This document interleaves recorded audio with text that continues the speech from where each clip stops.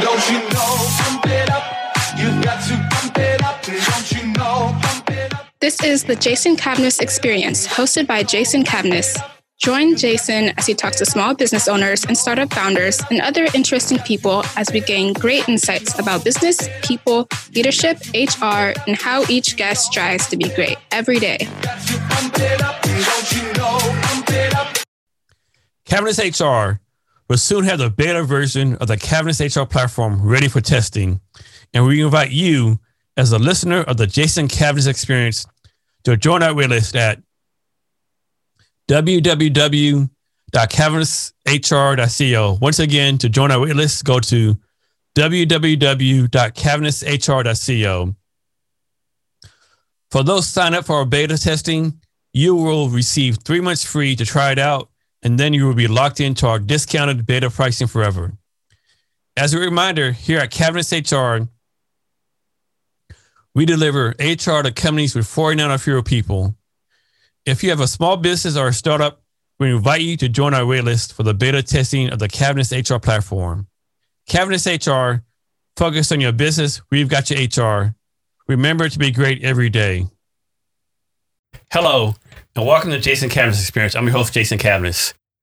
Also, my company, Kavnis HR, is releasing our MVP soon, and we're signing up people to do the beta testing. To sign up for the waitlist, go to www.kavnishr.co. And also, thanks to WeWork for the mimosas this morning. They're really doing big here in WeWork. Our guest today is Michael Nikitin. Michael, are you ready to be great today? Absolutely.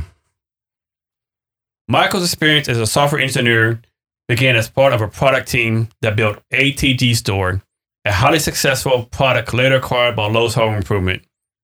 While working at Extended Results, Michael led product development of their Push BI flagship product acquired by TIBCL Software. Michael went on to earn an MBA degree from the University of Washington that improved his business and leadership expertise. He used these skills at Microsoft, where he managed IT teams to deliver business-driven initiatives for Microsoft Consulting Services that operate across 80-plus countries. Michael also had experience working at the Washington State office of the CIO, where he led a team responsible for digital transformation. Relying on his understanding and knowledge of the B2B business environment, he went on to bring value to a corporate wellness and health startup, Arduro, where he was responsible for product development and technology as a CTO. Michael, thanks for being here today. I really appreciate it. Absolutely. My pleasure. So, Michael, first I want to start off. You're actually an advisor at two other startups, right? Yes, I am. Yeah, it's my pleasure. So we're going to dive like how you're like a CEO, CTO at two startups, and you advise two startups. Yeah. So can you talk about the two startups you advised and how that came about? Yeah, absolutely. And kind of my passion of helping people really led me to that ability to help startups grow. One of the startups I'm working with, Ash AI, the idea is really noble of helping elderly folks and their caregivers. And in a situation where caregivers is really remote, maybe in different state, different country, different city. And hopefully nowadays with the modern technologies, we are able to achieve that. So the brave team at Ash AI is building mobile apps and assistive technology to be able to monitor, coordinate, and help elderly folks when they are remote. And how did that, like the two founders, I'm guessing there's two different founders for two companies, right? Absolutely. How either talk like both at the same time, one-on-one, like how did they convince you to join, like come as an advisor? What made you say yes? Yeah. It was definitely, lengthy process. I'm trying to be active in Seattle startup community, visiting different events, meetups, and whatnot. And specifically for the past decade, focusing on the healthcare space. And being kind of proactive and, sensitive to what's happening there, always open to meeting people, talking about what's happening, and basically kind of occasionally meeting same people and following what they are doing, and then approaching them and kind of approaching them and actively supporting without having a formal role with the company. And that process really led me to help Ash AI team in their process. And are they here in Seattle or somewhere else? Yeah, they're in Seattle, practically on the east side, but broader Seattle area. Yeah, Seattle area. Yeah. So How long have you been working with them? For a couple of years now. They are really struggling with the financial part, fundraising. I think that's a common thing in the Seattle area, unfortunately, right? Yeah, absolutely. It's a common thread, absolutely. And their struggle really is about what can you do on a bootstrap budget, and that's a very creative way to run startup. So I have to imagine you get a lot of offers to be on company startup advisory boards.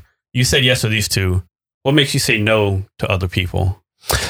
Yeah. Mainly I'm looking to areas where I can actually help. And my specialty is healthcare and B2B, and those overlap often. And in the B2B space, it's enterprise software, it's security compliance aspects. I've worked in GDPR environments, HIPAA, PCI compliance spaces. So really where I can help, I'm happy to help, lend my hand. And very often I just help occasionally where I can, and I'm not requiring the formal role. But when people asking for certain commitments, then probably appropriate would be to have a formal role in the company, like advisory role. So from your point of view, what is the role of someone being on the advisory board, right? Because I think some founders think you're supposed to be a full-time employee, but no, that's not the case, And you hear horror stuff about advisors say, "Well, I'll join the board for you 10% of equity and all this other kind of crazy stuff," right? From your point of view, what should your role be on an advisory board for a startup? Yeah. I never demand or ask for equity. I really kind of hope that founders will see my commitment and compensate in some way. And I'm open, in any way it's appropriate for the. But the most common one is like a 1/4%, or I always read or heard like a 1/4% is like the going rate pretty much, so long as the person's getting value and stuff. Yeah. And for that, you probably should expect at least monthly meetings, monthly advisory sessions, and that's absolutely appropriate. And in my experience, sometimes I don't get anything financial or equity wise. I just help people, and that's totally absolutely fine with me as well. If it moves forward, if I'm helpful, that's great. That's great for everyone. But coming back to your question about how do I see that role is really being proactive and supporting founders, whatever help they need, help waiting new employees, help interviewing, help picking technologies, so being proactive and being their sounding board on any important or on any questions, important or not. When should a time come when either like the startup advisor or the founder say, okay, this isn't working out, let's separate, thank you for your time, whatever, but we need to part ways? Yeah. It's way not becoming helpful and becoming waste of time. I think that's time when it's time to separate. And that's why I usually try to start it very light without any kind of compensation commitment, because that's kind of adds complexity to separation. If you start without compensation commitment, simple, and you get rewarded afterwards, for me, that model works great. Yes. So of course, everyone says, startup founders keep on going, never quit, grind. Yeah. If you quit today, you would have hit it big tomorrow, all that kind of stuff, right? But is there a time when you ever advise startup founders to say, you know what, maybe this isn't working out right? Maybe you can know if you'll just stop, do something else for a while, then come back later. Like, this isn't working. Is there any time when you advise that? Yeah. I talked to a few folks who had early on just ideas. And my first advice is to get validation. Before you commit anything, even commit your time, leaving your full-time job and starting, committing full-time resources to your startup, is get the validation point. So prove me or prove yourself that it's viable startup, that's viable idea, and there is market for it. And I would always focus on the market, always focus on the revenue. We can usually, I would like to say always, build a technology. Technology is doable. Everybody thinks technology is like complicated stuff, but really the tech is the easiest piece, right? Absolutely. I've heard that if you think it can be built with technology. Yeah. No matter how crazy it is, off the wall, it can be built. I 100% agree with that. Sometimes it takes longer, sometimes shorter, more expensive, less expensive, but it's doable. On the other side, the market, the customers, the revenue, that's for me always the question and the hard part for entrepreneur. I always push entrepreneur to find first customers, talk to your potential market. As a starting point. The next point is really get letter of intention, LOI. If you serious about anything, fundraising, hiring people, committing, you need formal LOI. We've gone through that process. We were able to get it. It's doable. If you get excuses saying, show me the product, when you get it, it's gonna, then we'll sign. That's just excuses. You have to work hard to get an formal LOI, and it's doable. Yeah, that's a great point. Why do you think so many entrepreneurs, like they focus on product, build a product, and then, they think it's like the baseball movie, building their company is not like that, right? Why do so many entrepreneurs not want to put themselves out there, not want to do the market research, Mm-hmm. And great question. And I think it describes me as well as a person. I am a technologist by trade. So my focus is, building, creating. And as a result, the sailings, the connections, the market is afterthought in one way. But second way, it's much harder. I'm not used to it. It's not my nature to be outgoing and selling. So it's afterthought, it's harder. So I tend to focus on building things. And as a result, if I would be just myself, I would just focus on building and not selling. That's classical startup problem and mistake. You have a great product, but no one's buying it. Let's go back to the idea of validation. I think you bring a good point. A lot of entrepreneurs are like, well, I validated my product. Did you really? Like, okay, your mom likes it, your best friend likes it, but did you really go talk to like 10, 20 strangers? Probably not, right? Yeah. Can you talk about why people are getting that wrong? Yeah. And it's, for me, my focus is usually B2B spaces. It's slightly different than B2C. But even in the B2C space, your immediate friends, family is not real users of the product. Yeah, hopefully your mom likes what you're doing, right? Yeah. If they don't, then probably there's a big problem. If your mom doesn't like it, the product really sucks. Yeah, absolutely. In B2B space, for me, it's simpler because there is actually usually contractual dollars on the table. Even with LOI, you should aim for future dollar amounts in your LOI.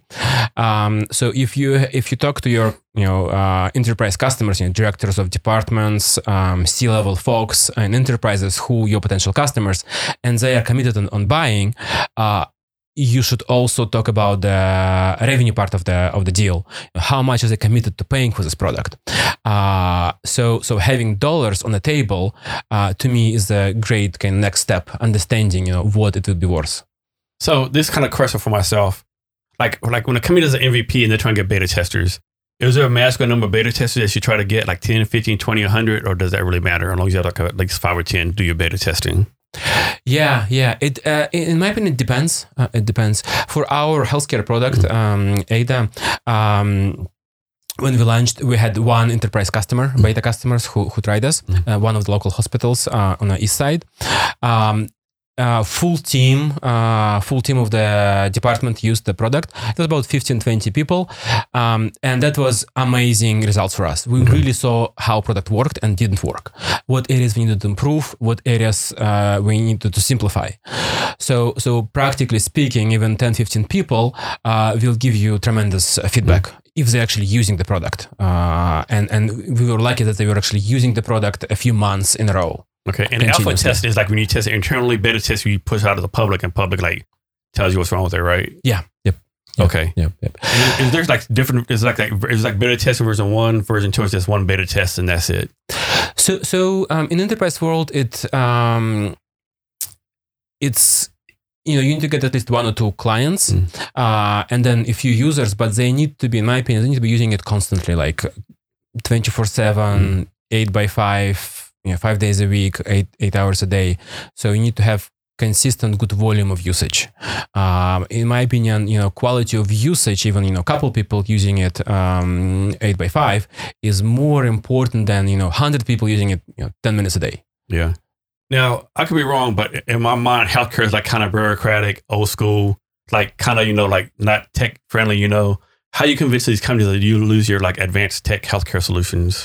Yeah. The whole healthcare space for me was a big eye opening, and it still is. We're still learning every day how it operates, what levers we have, and how we move forward.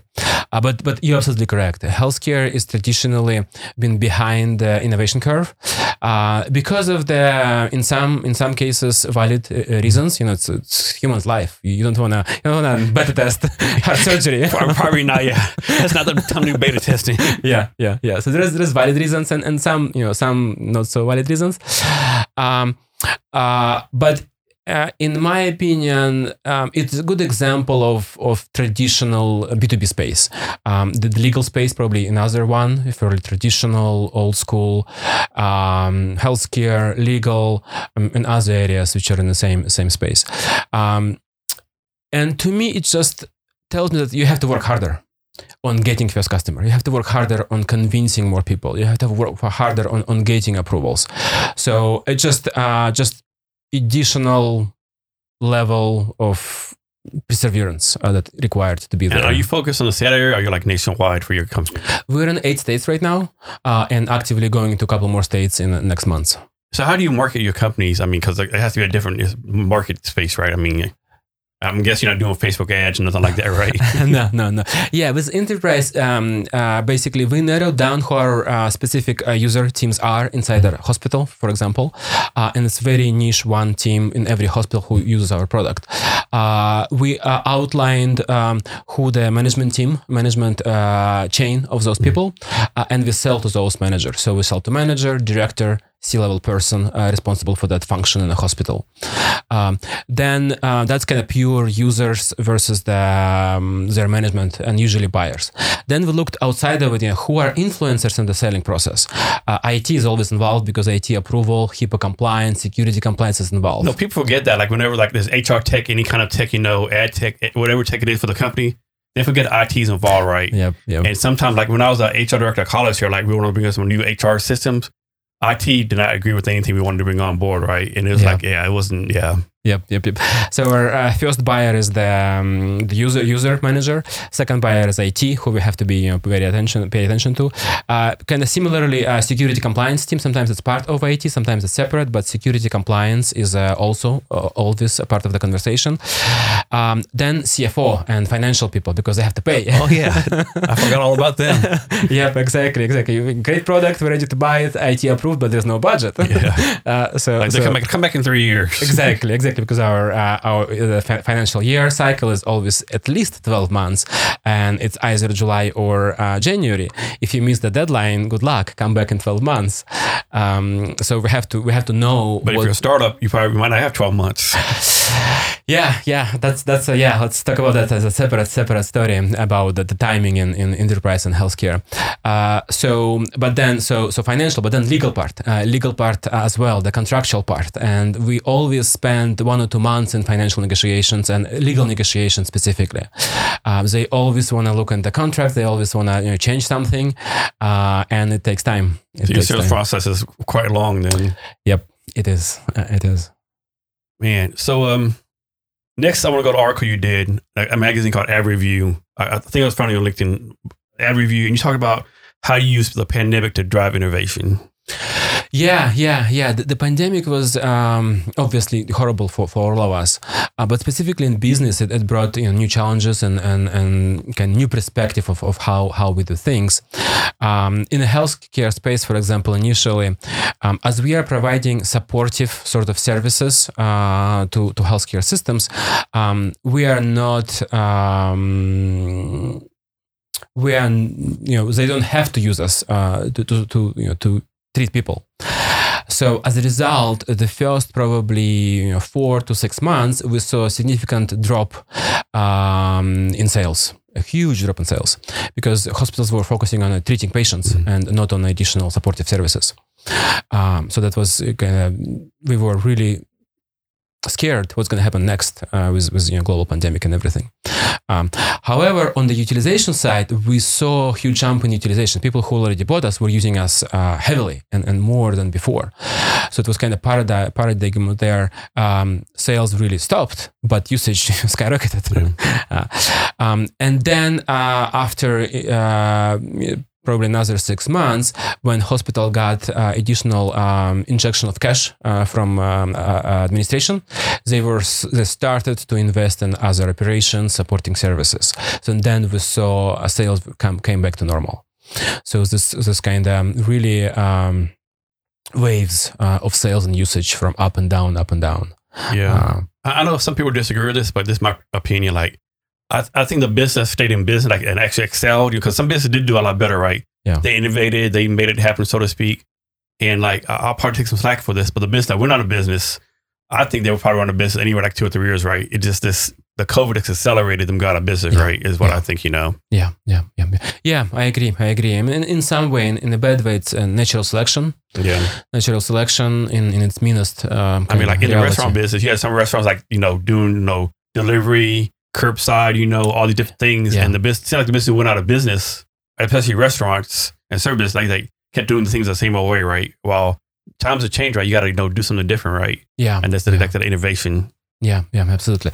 And from the first days of pandemic, we saw people who were using us, the hospitals, they were looking at patients differently because of the COVID, obviously. So, and they started asking us, we immediately start changing the product to fit new profile of the patient, to fit new demands of the hospitals. So, so we had to change kind of platform, the properties, the functionality pretty quickly to adapt to the new reality of the patients coming into the hospital and leaving the hospital. Yeah, my guest yesterday, Scott, he does clinical research for a large corporation. And they had to change their model, like from in-person clinical research, like remote clinical research, right? Or else, they would have went out of business, right? Yeah. So they had that level, they had to innovate. So, Michael, you're pretty involved in the Seattle tech startup scene. From your viewpoint, what's the future of the Seattle tech startup scene here in Seattle? Is it bright, negative, and compared to other places? Yeah, I think it's absolutely bright. There's no question it's bright. If you asked me 5 years ago, I would say it's a cloud city. I think it's still a big cloud city. Continues. So when driving here, I drove by the Google Cloud headquarters, Amazon. Yeah, people forget that Google Cloud is here too, right? They always talk about Amazon and Microsoft. They forget about Google Cloud, Facebook, everything else is being here too. Yeah. And it's interesting, like Google Cloud R&D is here. The Facebook. I have a friend, kind of neighbor in Kirkland, and he focuses on a Facebook cloud infrastructure. so Google Cloud, Facebook Cloud, they are here. They're in Seattle. So Seattle is becoming it became the cloud capital of the world. And it works well with our gray sky as today we have here. But that is an example. Then obviously it was great to see all the space exploration that's happening, out of space R&D happening here as well. All the gaming stuff going on, AR, VR. Yeah. I don't know how many people know this, but University of Washington is like a big AR, VR startup hub, commercial labs, startup labs, all that stuff up there. Yeah. So absolutely, I think the future is bright. Obviously, compared to San Francisco, the Valley area, I think they are a little bit overpriced. Hard to work there.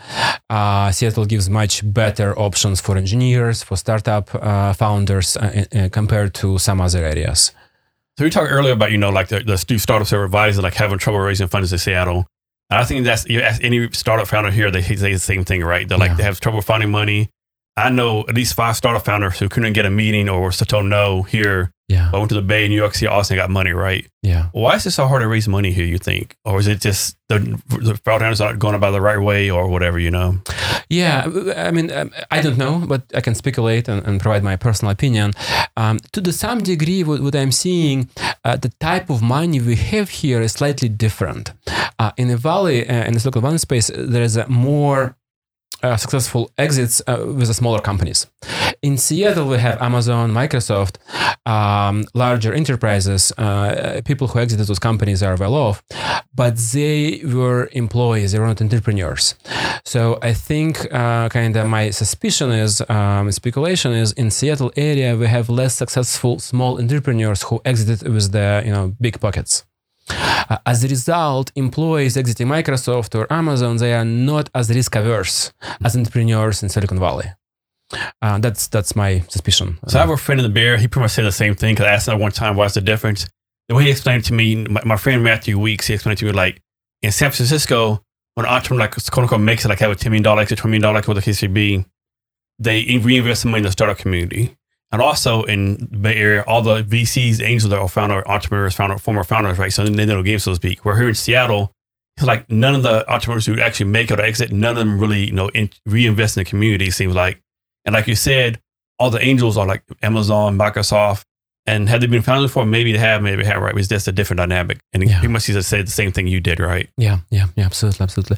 And with our fundraising for the healthcare product, we talked to VCs, we talked to angel groups, and we probably spent two years kind of talking to different structured, non-structured funds.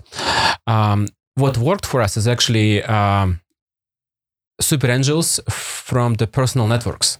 We were able to talk to people who we know, people who trusted us, and they invested a significant amount of money. We got a couple $1 million in investment just from people who we knew, they knew, and whatnot. So don't underestimate people who you know. They can help you, and that worked great for us. I think a big lesson too is you're going to hear a lot of noise, but you have to keep on going till you get the yes, right? Yeah. No matter how long it takes.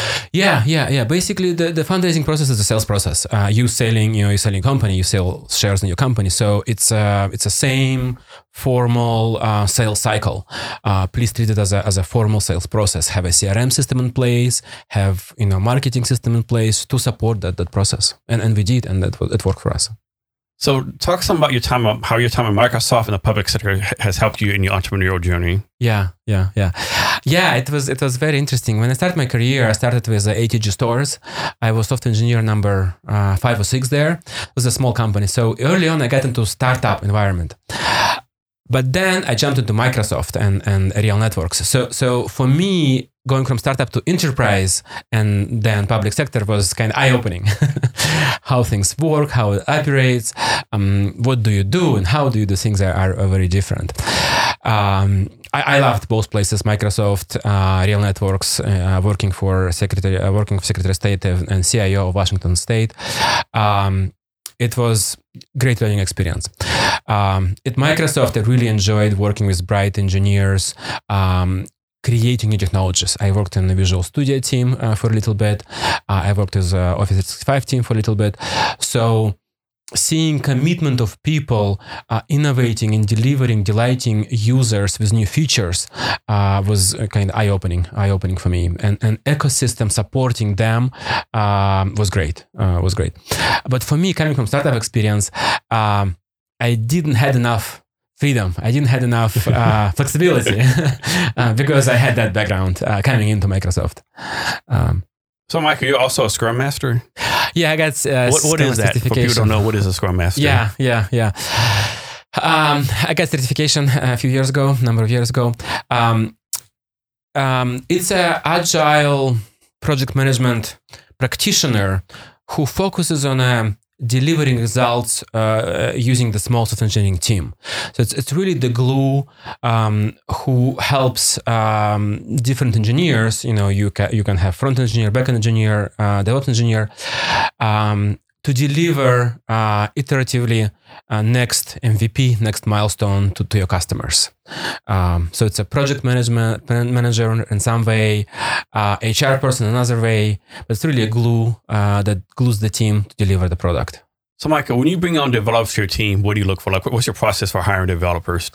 Yeah. It's an excellent question in general on hiring. And usually I look for people who are trainable and who are hungry for new things. For me, most important is ability to learn. Knowing what you know now is good and helpful, but it's secondary. Ability to learn new things are primary because we're going to have new challenges. We're going to have new technologies. Something's going to come up next week, next month, new patch, new software, new framework. What you know is still relevant, but ability to learn and train and move forward is more important than what you know now. So what's the best way to solve this, right? And this is my personal opinion, right? Like, I think the way you talk to like quote unquote normal person and a tech developer is different, right? Yeah. So if you tell like a normal person, hey Jason, go open the door, I'll get up, go open the door, right? Yeah. You tell a developer, hey Jason, develop, open the door. You gotta say, Jason, get up at a 90-degree angle, chuck 20 degrees, do X amount of pressure, all this minute detail, right? Yeah. And on one hand, you hear the developer solve problems. Like, if you're solving problems, I have to tell these minute details, right? Can you talk about that right there? Yeah. My favorite questions during the interview process with engineer is those ambiguous questions. I ask how internet works, for example, and and obviously you can answer that question in many ways. There's hundreds of ways how you can answer that question, but I will be listening very attainly on what degree of details he will dive in. What logical processes, what kind of chain reactions he will explain. So I like asking broad questions and expect very detailed, thought through answers. Doesn't have to be right. It has to be thought through and detailed. So if you're a non-tech founder, what advice do you have them to find a tech person? Yeah, it's not easy. It's not easy at all in Seattle area specifically. I'm just looking at salaries of people we are hiring, and they are growing and growing. During the pandemic, salaries are just going up. So as the founder, it's very hard to get great talent because you have to compete with Microsoft, with Google, Amazon, and all those big companies. I would. So far, again, the success we had is from the people who we know. So it's don't underestimate your personal network in any way, in fundraising way, in hiring people, in getting to your clients. So your personal network is your big friend and go-to. And then what advice do you have for new developers to find a job? Like, there's Data Coding Academy, college, whatever the case may be. Because, there's a lot of computer jobs, they want experience, right? And these people don't have experience, right? Yeah. So yeah. What's your advice to them? My main advice is get dirty with your hands as much as you can, as whatever you can. Even myself right now, for example, I haven't been coding hands-on for a few years now. But once in a while, I would like to get kind of hands-on with the keyboard and start typing my code. So, for example, last project I did for myself is I have a couple calendars, like Google Calendar, Outlook Calendar, and synchronizing them is not trivial. So basically, my task was create. If only that was easy. Yeah, exactly. So I wrote Python script that would synchronize my calendars, but I deployed it in Azure Cloud as a cloud function. So it allows me, first of all, to write code. Second of all, to be familiar with new cloud technologies and all around it. So deployments, CI/CD pipelines, cloud formations, private networks in the cloud. So just don't be afraid. Do simple scripts and deploy them in funky ways. Does it matter what they learn as their first language? In my opinion, it's absolutely not matter at all. What matters is the thinking through, the diving into problems, understanding the solutions, outlining the logic. What language you learn, it's absolutely secondary. So next question, like US developers, they charge a lot of money, right? I mean, they're pretty expensive. Or do you think they're pricing themselves out of jobs? Because like a lot of companies are going overseas to India, Thailand, Mexico, outsourcing, going like top 12 work on these places. Do you think, now don't get me wrong, you should get the money you're valued at and the money you deserve, but it's like some of them will outprice themselves out of jobs. Yeah, it is a reality. And what I see is, even with some of my friends, I see people getting very large salaries at Google, Microsoft, Amazon, Facebook, and they realize that they are outpriced themselves to small companies. So, and they're making intentional jumps. They are going from working for Google or Amazon to working for startup, and they expect salary cut. And nowadays, that's reality. They know that. Yeah. So how did you get started in tech? You talked about this a little bit before. Can you go in more detail how you got involved in tech? How that became your passion and your career path? Yeah. Very early on, I grew up in Soviet Union. I didn't have personal computer until probably age 21 or so, in my 20s. So the only exposure to computers I had at the local university, Far Eastern State University in Vladivostok, Russia. So I was going for a bachelor's degree in computer science. In chemical science. I got my degree in chemical science. Because computers wasn't available to me, I didn't really know that computer science was an option. But I really was intrigued by science, by physics, chemistry, the core sciences. So I was going for chemical science there, and part of the curriculum was the computer science classes inside the university, and this is where I got exposure to computers, and I was fascinated and immediately fall in love with the technology, ability to automate, ability to script. And how much they helped, students in creating laboratory tests and automating some of the tasks. You might not know this, but how often does a new coding language come along in computer science? Yeah, it's a good question. I don't know, but what fascinates me nowadays is kind of rejuvenation of all languages, and kind of reinvention or maybe some way reformatting of all languages. What we see with Python, for example, it's becoming a second or a third language right now, but it was invented in 60s. And there's a number of older languages that are just coming up now and becoming more relevant. Yep. And in the way I see it, those languages were created ahead of time, and compute power wasn't there to actually make it work well. Now with immersed compute power, we are getting more and more with the incoming leaps with quantum computing. More and more languages variations are becoming available to us. So we talked about outsourcing before. I kind of know like Ukraine, Poland, Belarus, Soviet Union, they're like hotspots for outsourcing now. Yeah. Is there any specific reason for this? Is the university just like pumping out great computer science workers, or what's the reason for that? Yeah. One way, traditional education, Soviet Union education was very strong in the science space. So that kind of brought up initial base. But also, in my opinion, that creative thinking and ability to solve problems separate those developers ahead of some other developers. So in some way, the Soviet Union system created interesting space where people were very creative in trying to work around the system. So you had to be creative to survive. So, and that's kind of in some way similar skills that you need in programming. You have to be creative. You have to work around the problems. You have to solve for yourself quickly. So interestingly, that repressive system created a lot of free thinkers and smart people ready to work around problems. So of course it's a case-by-case basis, but suppose a non-tech founder, they have a great idea, they validated their idea, they have no tech talent, right? They have no tech help, right? So they like try to hire in-house tech people, try to outsource, Fiverr. What do you think they should do? Yeah.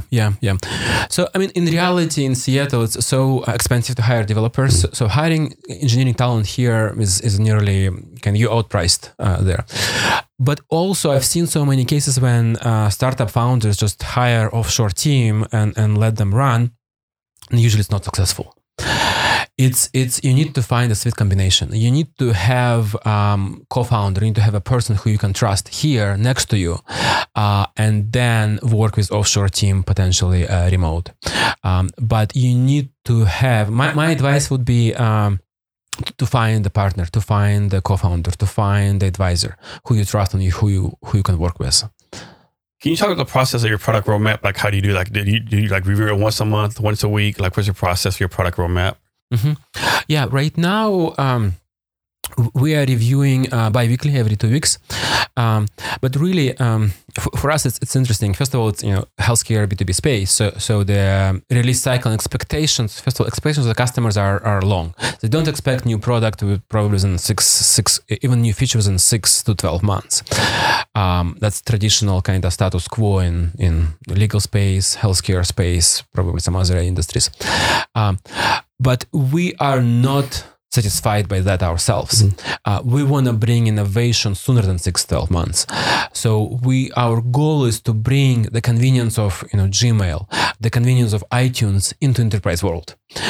Why should doctors, nurses wait for 6 months for new feature when in iTunes you can click a song and play it right away?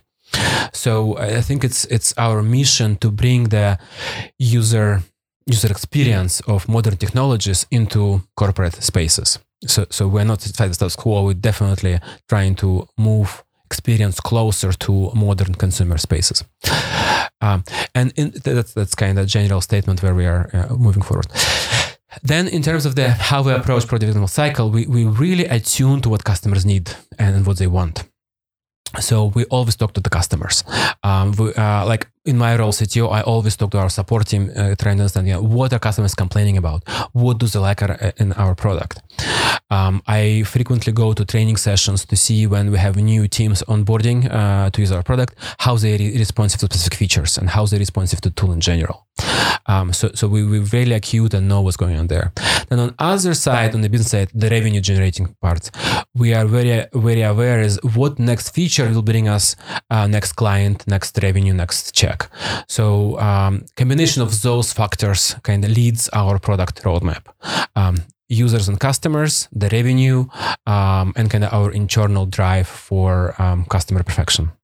So most companies start with, they have like the tech team, the software developer, CTO, all the other business functions like marketing, sales, HR, operations. What's your advice for all of them to collaborate together and make the company better? Because sometimes I think they miscommunicate. Like tech says, I need this one thing. Marketing, no, I need this prioritized over this. Like, what's your advice for all of them work together and collaborate for the betterment of the company and the customer? Yeah. And you know what, Jason, I think nowadays what I see even practically within our team is COVID brought additional divides because we are all remote. We don't, meet as often as before. So I definitely see divide increased nowadays because of the COVID, and we are aware of it and trying to solve it. But jumping back to your practical question is nothing works better than person-to-person communication, and it doesn't have to be formal. It doesn't have to be meeting. It could be coffee afterwards. It could be online game. We hosted a couple online drinking parties. Everyone drinks whatever they want to drink. I'm in favor of brandy myself. But you can drink. Some guys brought kombucha. I brought brandy. But even informal communication helps. So it's communicate. In my opinion, that's the only silver bullet to help teams gel, to help cross-team collaboration, to help those kind of juices flow inside the company. So for your startups, how do you decide it's time for the developer to leave? Like the developer's not working out, he's not performing. What's your process for deciding that? Yeah. Again, it's tough decisions, but as a manager, unfortunately, you have to make those. So we do have, even we are very small, have a semi-formal performance review system inside our teams. And as a part of it, usually kind of first signs of performance issues is the schedule and roadmap. How we are doing on the schedule roadmap individually per developer, and how they're falling behind, if they're falling behind, and why. That's my early signs of kind of upcoming decisions there. And obviously, if I see developers falling behind the schedule, is first step kind of to acquire what's happening and why. And usually 90% of the cases, it's a valid reason. Something changed in requirements, something changed in framework. 90% of the cases, the reason is logical and explainable, and it's not a performance the issue, it's just outside external issues. But sometimes it's not. Sometimes there is some other issues that needs to be addressed on the HR level. So next, let's talk about your company. Is it Itera? Itera, yes, it's a software consulting company. I wanted to dive in that first, right? So talk about that company first. Yeah. Years ago when I was at Microsoft, I started kind of exploring, and I think it was when iPhone second generation came out, sometime a while ago, and iTunes Marketplace and iPhone apps were coming along. I started looking into, why wouldn't I create my own app and see if I can monetize it? I can skip to the end of it. I did create an app, but couldn't monetize it. And good that I didn't quit Microsoft for that endeavor. I started exploring, what would be efficient and easy way creating prototype and releasing it to market without quitting my full-time job. I started exploring offshore places where I can hire engineering talent, and I ended up hiring a few folks in Kiev, Ukraine. We released an first application for iPhone, second, third. We released a suite of fitness applications. And that was my kind of gateway into fitness and well-being and healthcare. And later it helped me a lot when I was moving in my career. So that was probably first steps in creating my own team and kind of driving product forward. And then after releasing a couple applications, we put it on pause for a few years, but I kept track and contact with those few folks I was working with in Ukraine. And that was first seeds of creating Itera as a company, as a US-based company. 5 or 10 years later, another friend approached me with an idea, and we needed to create an MVP to validate the product. I reached out to those guys; they were available, and we started working together again. And from that on, even I was still kind of working part-time and nights and weekends as a startup founder. I was able to support them, and they were committed full-time. And that was the kind of start of Itera, basically initially helping friends with their MVP ideas, prototypes, to power them up at effective, efficient way. So what does the company focus on now? What's your vision for the company in the future? Yeah. Our focus is on helping entrepreneurs. We kind of naturally right now focus on a healthcare wellness space. We have a client, and we are building a wellness platform, specifically a fitness coaching platform for one of our clients. Because of the COVID, obviously it became big niche, big demand for all those fitness coaches to be able to continue working fully online. Also, we're supporting a number of smaller post-acute care facilities and associations on the digital transformation path. So it's your retirement facilities, for example, they're kind of moving into digital space more and more. So, and really our focus is helping enterprises, including startups, to innovate in the technology and to utilize technology to their benefit. So really, we are there not to create your business, but to help your business using technology. Is there any time like someone comes with a business idea, and is there any time you have to say, you know what, this isn't going to work? Like what you want is like, there's no way to make this work. I would like to say no, but there has been cases when people coming with ideas that, for example, could be cross-disciplinary. So they are thinking about it just a pure workflow automation, AI, ML, but then there is big human factor that requires maybe some kind of in-depth research in emotional technologies or in-depth research in cognitive things. That's unfortunately we're not equipped to help when you step outside of the pure technology and in other areas. Next, for your next startup, is it Ada? Yes. Ada. So for that one, talk about how it got started, the origin story, and also what's the focus on now, what's your vision for the future for it? Mm-hmm. Yeah. ADA is artificial intelligence discharge agent that is used by the hospitals. So we help hospitals to discharge patients in situations when they need post-acute support. For example, elderly patient looking into moving into retirement facility from the hospital to the facility. That's kind of our core example. And that was our start. Right now, we are moving broader and beyond that. We are looking into how can we help hospital operations with the patient transitions in general. What if patients needs post-acute follow-ups? What if patient needs transportation? What if patient needs some kind of services afterwards, like dialysis or mental services? So how hospital can efficiently schedule potentially those, or propose or advise patient to achieve their next goal. So that's practically kind of our product roadmap. The vision of the company is really bringing technology into healthcare, specifically hospitals, and minimizing the costs that hospitals are right now observing because of the inefficiencies in their workflows. So it's helping hospitals and patients delivering best care at optimal cost. So, you have two startups you're working on, like your full-time CTO, CEO in one. That's a quick question. Why are you CEO one company and CTO another company? Why not CEO, CTO, both of them? Yeah.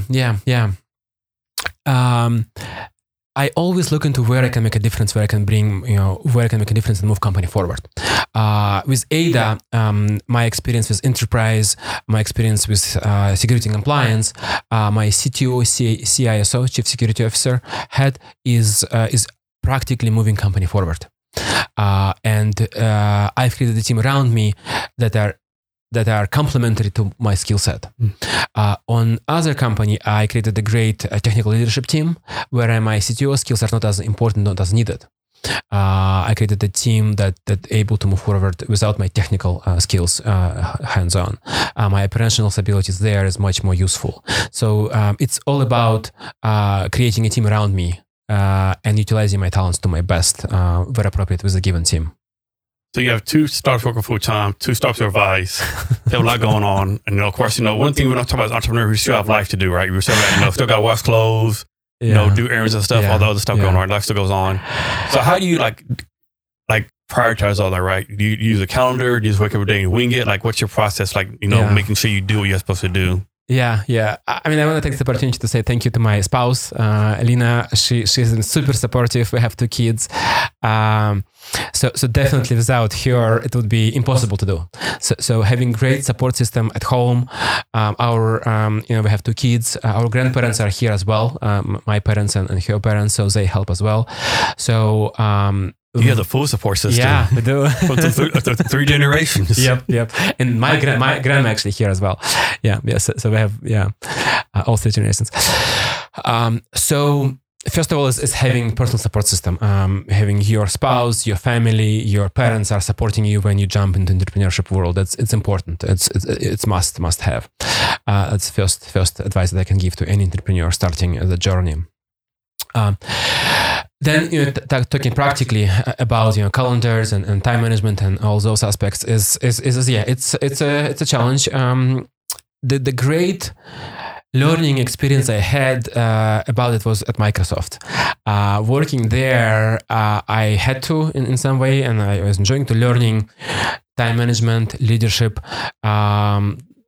And I really enjoyed working for large companies like Microsoft Freelance Works, their drive on educating their people. And I took full advantage of it. I went into leadership classes, management classes. So that was a great gift that they giving to their employees.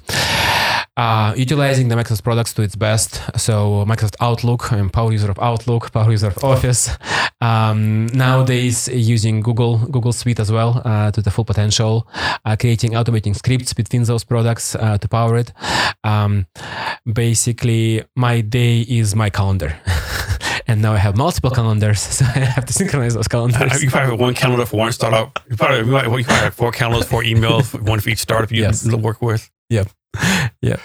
So synchronizing calendars became a tremendous task. So that's why I had to jump in and create some automation there myself. So Michael, talk about your knowledge of the B2B business environment. Yeah. It's to me, it's a really fascinating space, and very often entrepreneurs don't focus enough on their B2B customers and how they operate. They overlook basic things like revenue cycles, legal cycles, other approval steps, security compliance. So to me, B2C world is interesting and exciting and very rewarding. B2B is not in a least way is rewarding or interesting, but it has very specific and big differences. As I outlined, sales process is very different, much lengthy, but on the positive side, the contract size is much higher. You Facebook, you get your customer, your client. You get zero revenue from the user. Maybe he buys the game for $2 and you get commission of that 30% of $2. You get 60 cents. You sign the enterprise contract with any large B2B customer. It's hundreds of thousands of dollars with just a stroke of the signature. So very, very different approach. Different approach to fundraising, different approach to structuring your equity rounds and whatnot. So, and for me, it came with experience. Working in enterprise IT, working in public sector IT, and seeing how things are done internally and externally and on the procurement side. So, Michael, do you have any advice to entrepreneurs on as far as to founders as far as giving out equity to employees? Yeah, it's a tough question. I don't, and we are struggling ourselves. We tried a few things. I'm not sure we've been successful at it. And honestly, right now, I am doing research on how to do it better. It's a black box for me right now. Yeah, I think lots of entrepreneurs they fail to realize 100%, right? It's not going to change, right? And so that's a lot of people like, I'll give this first person 10%, 3%, and before you know it, you have nothing, right? Because then you got investors' money, and then you're like, you saw the company had like 2% left, right? And like then you're not motivated. Yep. So it's definitely I think for you get better. Yeah. So next, talk about the need for patience for entrepreneurs. I think a lot of entrepreneurs start with a company. I have a great idea. I'll be able to buy a personal debt like a year, right? Yeah. And I always say Apple didn't come Apple for like 8 years. Even with Steve Jobs and Wozniak, right? Like Mark Zuckerberg was asked one time after Facebook made it in like 2009, 2010, what does it feel like the overnight success? Well, if you come like 6 years coding in the dorm room, you have overnight success, right? Can you talk some about the process? Yeah, no, absolutely. And being in B2B space, especially in healthcare, it's I wouldn't say it's like double or triple at the time that you need to commit to see any results because of all those things that I've described. So even B2C space, it's also takes time. So like practically, giving practical example, our first client that started using us for free as a beta customer, it took us about 2 years to convince them to start using the product for free. For free. That's crazy, right? Yeah. I'm having the same challenge, right? I'm off my beta, it's like 3 months free, whatever. Like I'm having a challenge, right? Like, yeah, it's free. Like you said you're going to support me. What's going on, right? That's why you said earlier the importance of the LOI is so important. Yep. Yeah. And I think we did everything right when we started. So when we started, I'm going to talk a little bit about the starting days of Ada. At that point, I had a team in Ukraine helping my friends with other kind of MVP ideas. And a close friend approached me. He at that point owned a couple retirement facilities himself. So and he saw firsthand problem of transitioning patients from the hospital to retirement facilities. It took too long. Too many faxes, too many papers being handed in person, delays in transition. So there is obvious problem there. Another problem was the hospitals had zero visibility into a population of patients outside of the hospital in those post-acute facilities. So there is transparency issue, workflow issues across the board. So there's obvious problem. And he approached me saying, Michael, let's think about it. Let's brainstorm. What can we do to help the problem? We connected with local nonprofit organization connecting those facilities. We're still working actively with them in Olympia, Washington, they're kind of nonprofit government-sponsored association. We are still actively involved. And early on, we start diving deep into those business processes because it involves payers, hospitals, involves the government, the SHS, and how all that operates. A lot of agencies. Yep. It took us a few months to figure out kind of what can we do. We put it on a paper. It was just a PowerPoint presentation. And we went to the first hospital. It was just a paper presentation. And the question was, if we build it, will you buy it? So we went to 3 or 4 local hospitals, and majority, I think everyone except one, said, we're ready to buy today. Give it to us. The one said, when you build it, come back to us. And that we were able to get LOIs from them. Getting to that point wasn't easy. Getting in front of the customer wasn't easy. So we had to again take very strategic approach and formal approach of just approaching clients, asking for LOIs. It's again treated formal, treated as a your sales process. Have a CRM for it, have a marketing campaign for it. We had to go through multiple people. We had to kind of go through multiple chains of leadership to get to the person who could give us LOI. But we were able to get to that point, and that was exciting. So, Michael, what's your advice on that? Like, go back to you first started, you really had no money, and you had to convince people to come into a startup, right? And people don't realize how hard that is, right? Because first you had to convince them to come on to startup to work for free. Like I say, I could tell I'm going to give you 1% of equity in my company. That's really me saying, hey, here's the pot of gold and the rainbow. It's probably not going to happen, right? Yeah. And not only that, you might have a great employee, a great person for 6 months. But after 6 months, they can't work for forever. They got to, they say, hey, Jason, I got a job of $100,000. I got to take it, right? I'm sorry to work out right.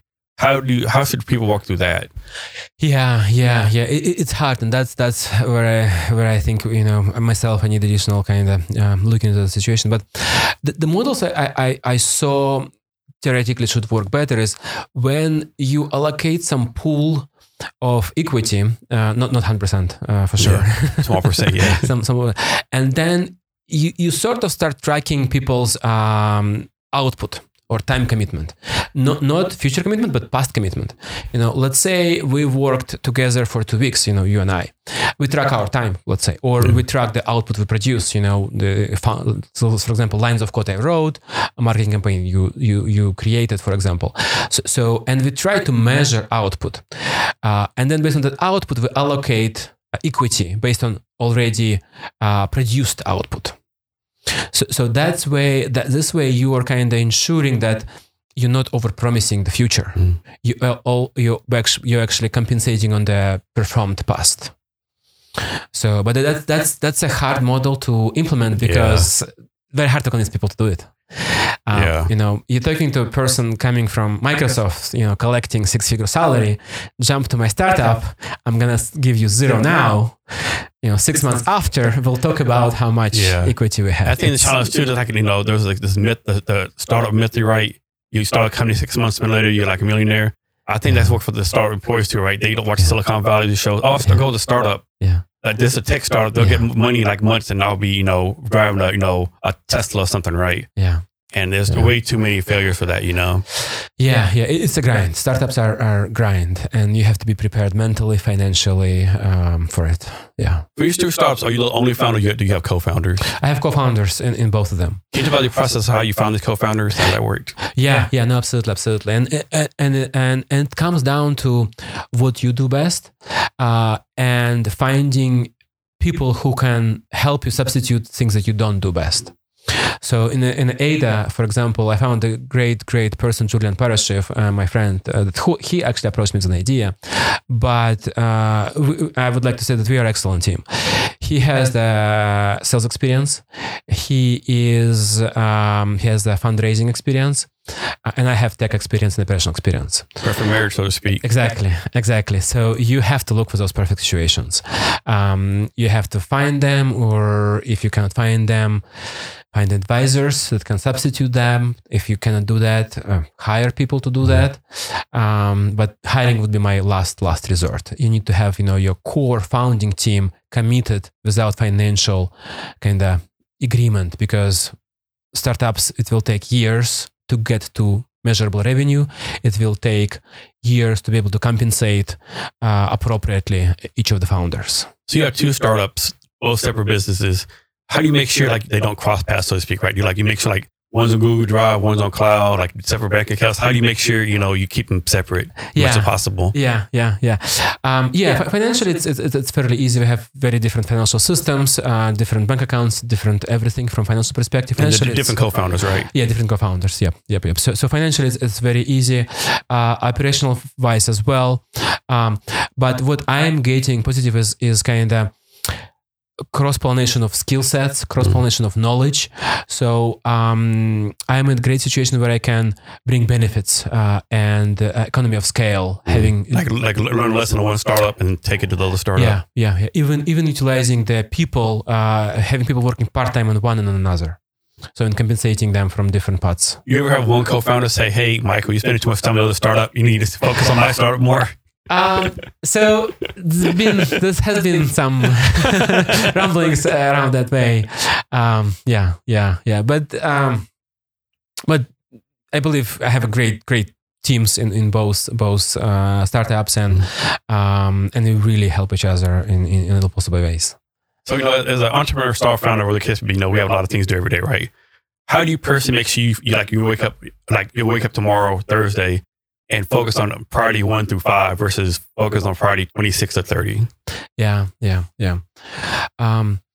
My first priority always is to enable my people, enable my teams. That's by far the most important to me.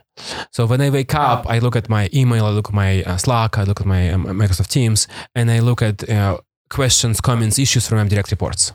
And that's by far most important to me. And my first question in the morning is to my teams is, how can I help you? How can I block you? How can I help you move forward? That's my first question. And then I look beyond that. Then I look at, what is our roadmap, where are we supposed to be, where are we going, how are our financials, and whatnot. So what's your schedule like? Like, do you like work 7 days a week, 80 hours a week? 7 days a week, 80 hours a week. You take weekends off? Do you work a month straight, take a day off? Do you what's your schedule like for that? Yeah. It's a very sore question. And again, I want to say thank you again to my wife, Lina. She's really supportive. She makes you take days off, I'm guessing. Yeah. So I try, my goal is to have, healthy work-life balance, and goal is, 8x5, kind of 8 to 5. But it doesn't work that way in reality. So in reality, it's all over the place. So we have clients on East Coast and middle of US. That's the hour difference is a motherfucker sometimes. Yeah. My core engineering team in Ukraine, Kiev, that's like 12 hours difference. Then talking about days and whatnot, very often engineering teams works on Saturdays. The holidays are completely mismatched. We work within the hospitals, so they don't have holidays. They're 24/7. Yeah, they're 24/7. So as a result, usually my day looks like today. I had a 6 a.m. meeting. We had a meeting with product management team here, engineering team there, a cross collaboration meeting at 6 a.m. Then we had 7 a.m. meeting talking about specific items on our roadmap. Then we had 8 a.m. meeting. Then this. Then this. Then I have my strategy meeting with executive teams down this afternoon here. Sometimes we have investors calls in the afternoon and late at night. So practically it's from 6 or 7 a.m. until 4, 5, 6 p.m. And very often meetings on Saturdays and sometimes on Sundays. So how do you take care of yourself? Or a better question might be, how does your wife make you take care of yourself? Yeah. I tried different things, tried putting calendar kind of block points there for even just walking, between meetings, lunchtime. So, for us startup entrepreneurs, it's very easy to work from 6 a.m. until 4 a.m., 4 p.m. Crap, I haven't even eaten yet. Yeah, crap. Yeah, I find myself sometimes that way. So blocking time for lunch is blocking time for, just walking outside, helps. I always try to volunteer to pick up kids from school because it forces me to end my day and go to pick up kids from school. So being conscious about it, and acting consciously about it, blocking time, being proactive of stepping outside, being proactive of, picking up kids. So being conscious about the situation, and trying to work around where I can. Sometimes saying no. If meeting at sometimes 8 p.m. and I have to wake up for 6 a.m. meeting, I say no. Yeah, or not a good idea. Yeah.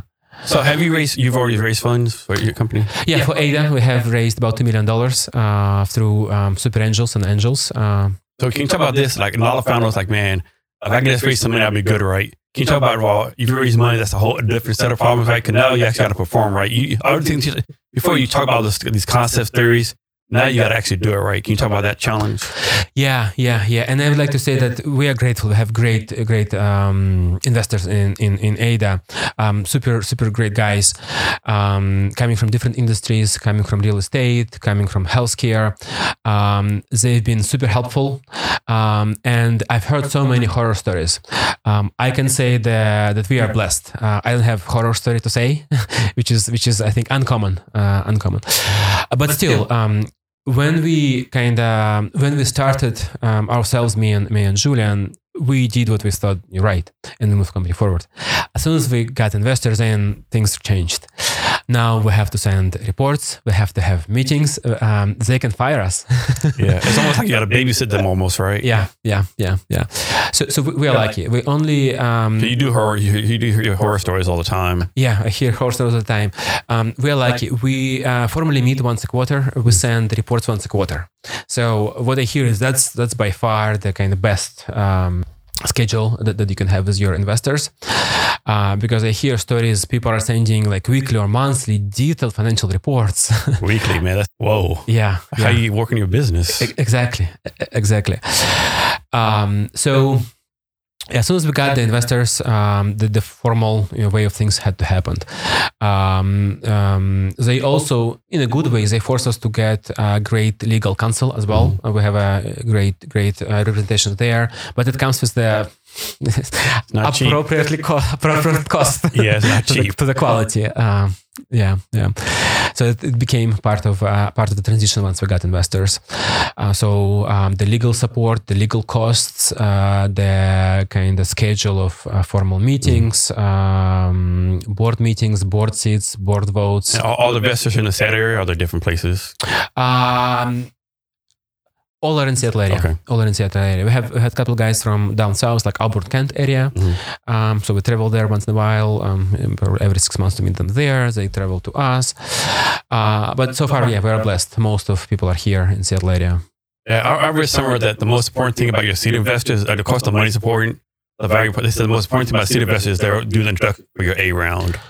Yeah. And we're in a very interesting situation right now where we've been grinding in it for 4 years now, and we got revenue coming. So, and we're at crossroads right now deciding, do we go for round A or not? Because we have revenue coming, we're able to bootstrap now with kind of incoming funds. Yet we may decide to go for round A and expedite the growth.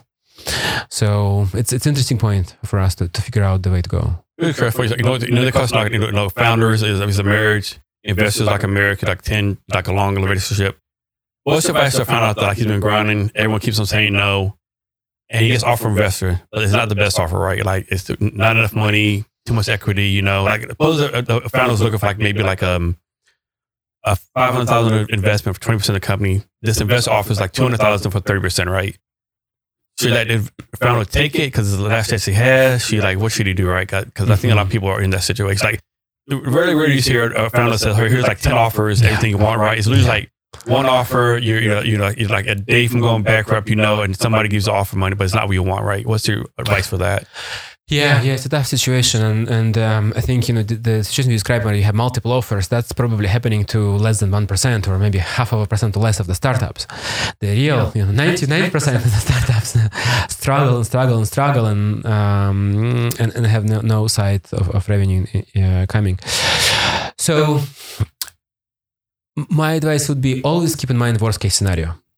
What could go worse with this investor, and I've heard of those in practicality. Investors investing and getting initially 10%, 20%, but then in the next round of dilution they invest more. They're getting 51%. They're getting 3 or 4 board seats, and then 6 months down the road you are being just purely fired.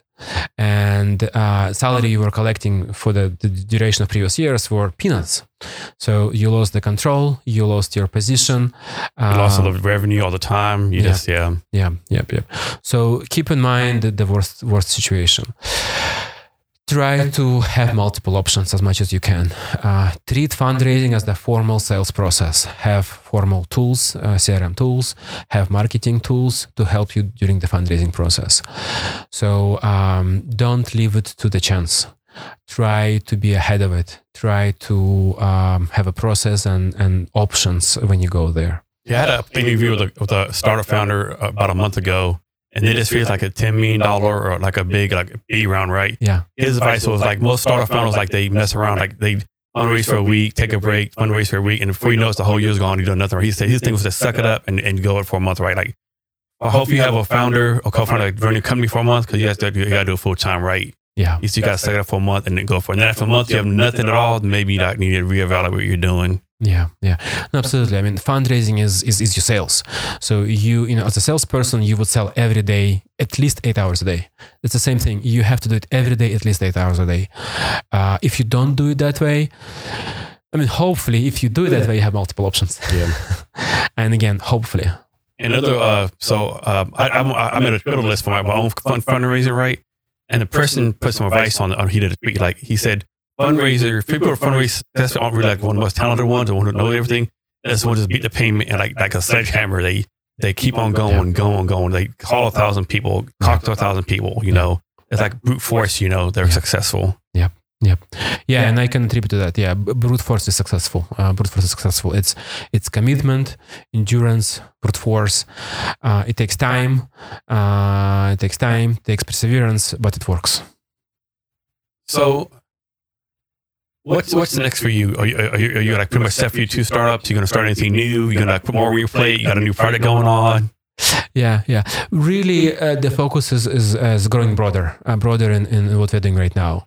In the healthcare space, looking into adjoint markets, adding additional services to our product offerings, and similarly in software consulting side, going broader, creating additional revenue streams, looking into adjoint areas.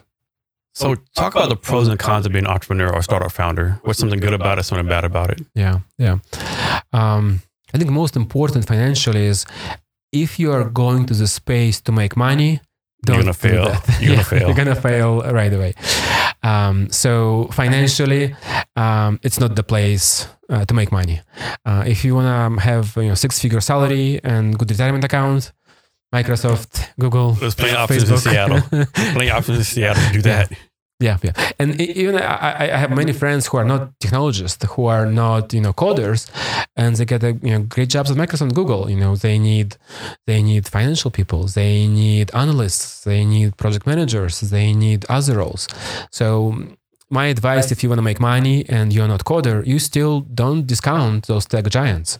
Look into Microsoft, Google, Facebook, Hulu, Netflix. They still hire other areas. But if you want freedom, if you want to create something that will excite people, if you want to move something forward and have full control over it, then entrepreneurship is the way to go. It's unknown, it's black box, it's scary, financially not wise, but very unwise financially. Yeah. And one thing, like for me, like the con is like I'm probably working weekends and stuff, but the pro is like, I can go somewhere, you could go have a beer after this, right? From 1 to 2, whatever, because, we have our own schedule, right? No one's controlling us, right? But having said that, we go have a beer from like 1 to 2 this afternoon. Yeah. We're going to probably back work late or hour later on. Yeah. I think that in some cases they call it golden handcuffs. Yeah. And like, I try to take advantage of that where I can. Previous couple of weeks, I was in Florida actually with my kids. I was working part-time, of course, like early mornings and late meetings. But it was great taking, my boys on the Florida coast, enjoying the snorkeling with them. That's definitely great benefit of being an entrepreneur. So Mike, you talk about this some, but how do you keep up to date with all your technical skills? Yeah, it's tough, but I try as much as I can. If I do something myself, like get my fingers on the keyboard coding, I always try to stretch myself. Like for example, my go-to language myself is C#, Microsoft Stack. I try to kind of go away from it as much as I can. Right now I'm learning more and more in Python, Kotlin, other languages. So it isn't kind of like the hot new language now. Kotlin is interesting. Yeah, it's a Google product originally from. It's supposed to replace like JavaScript, I think. Yeah, but it's I don't want to get too technical, but yeah, it has great benefits. High level language, so bringing a lot of interesting things in the framework. JavaScript has, I think, 2 camps. People love it and people hate it. I'm in the hater camp. Hater, okay. I hate JavaScript, but you have to know it. You have to write it nowadays. So I'm on a Kotlin side versus JavaScript side. So for your 2 startups, are you the one like personally reviewing the code, or someone else does that? Yeah, Because that's a lot in itself, just reading people's code, right? That's the full-time job, right? Yeah. So I've stepped away from writing code, probably like writing production grade code. How about reviewing the code, probably though? 10 years ago. I review occasionally. Okay. But even that, having kind of stepping away from that, I wouldn't be as useful in that specific role anymore as well. So for me right now, as leader, as the kind of driver force behind startups, it's how can we move the company forward from financial perspective. So I'm pretty much CFO of both companies. Okay. How can we move it from investors' perspective? So my co-founder Julian is having excellent job as a fundraising, but in terms of the financial reporting, operational support of the fundraising process, of the investor relationship process, I'm there. I'm driving that process. So I'm there in areas where I am moving company forward. I'm not moving this line of code forward. Okay. So big picture stuff. Yeah. So what's your advice for this? Like best case scenario, a developer just finished college, a coding academy, right? And like this guy's got hit the bank, right? He has an offer from like Amazon or Google, making a lot of money. He also has an offer from a tech startup who has like this raised a round of funding.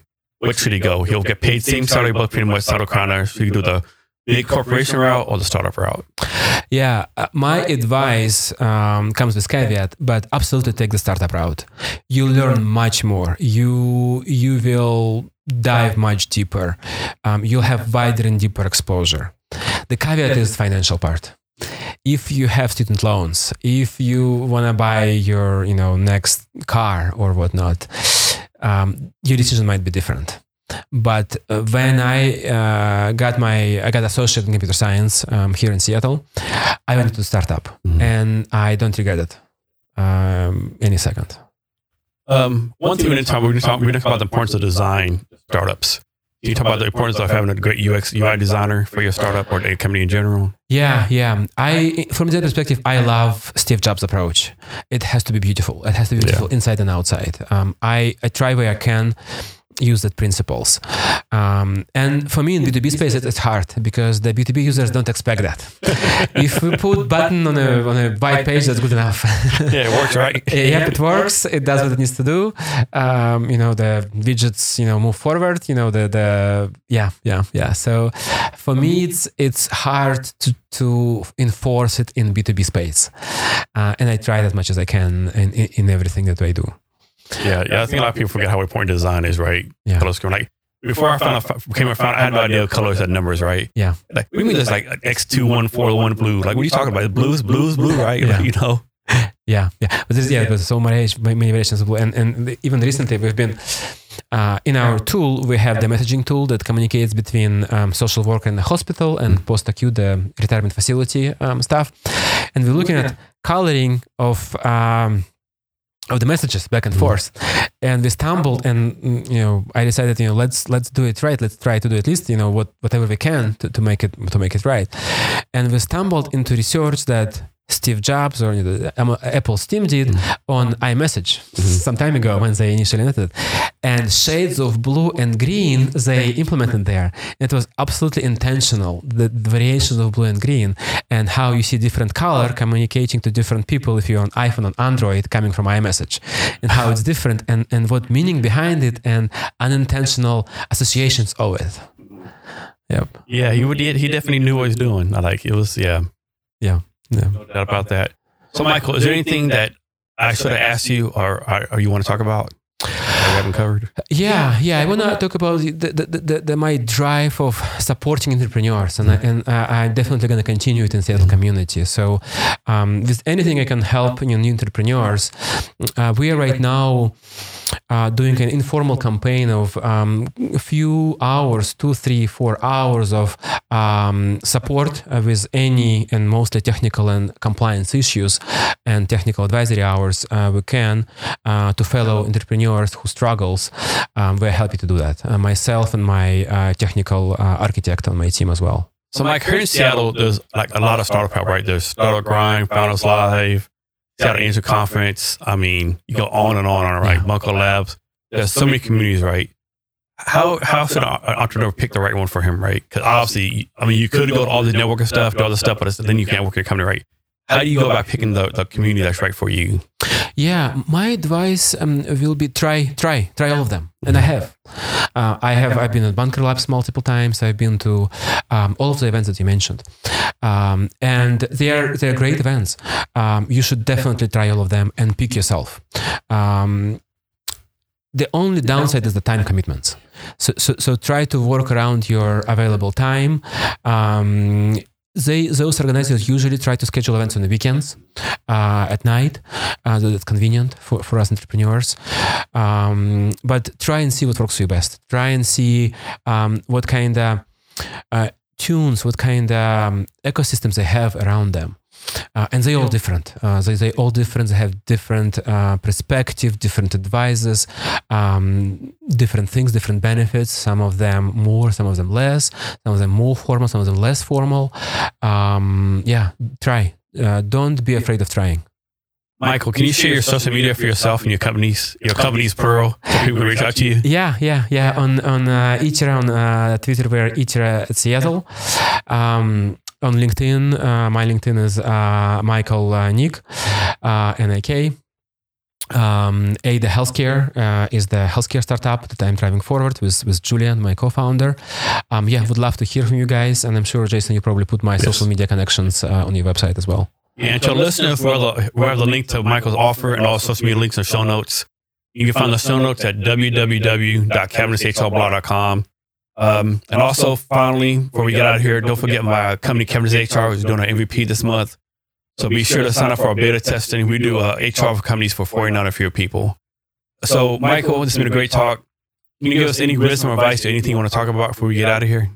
I think probably you've heard it a lot, but try it and break it. So don't shy. Don't be shy. Try different things, try different approaches. If it breaks, then you got some result.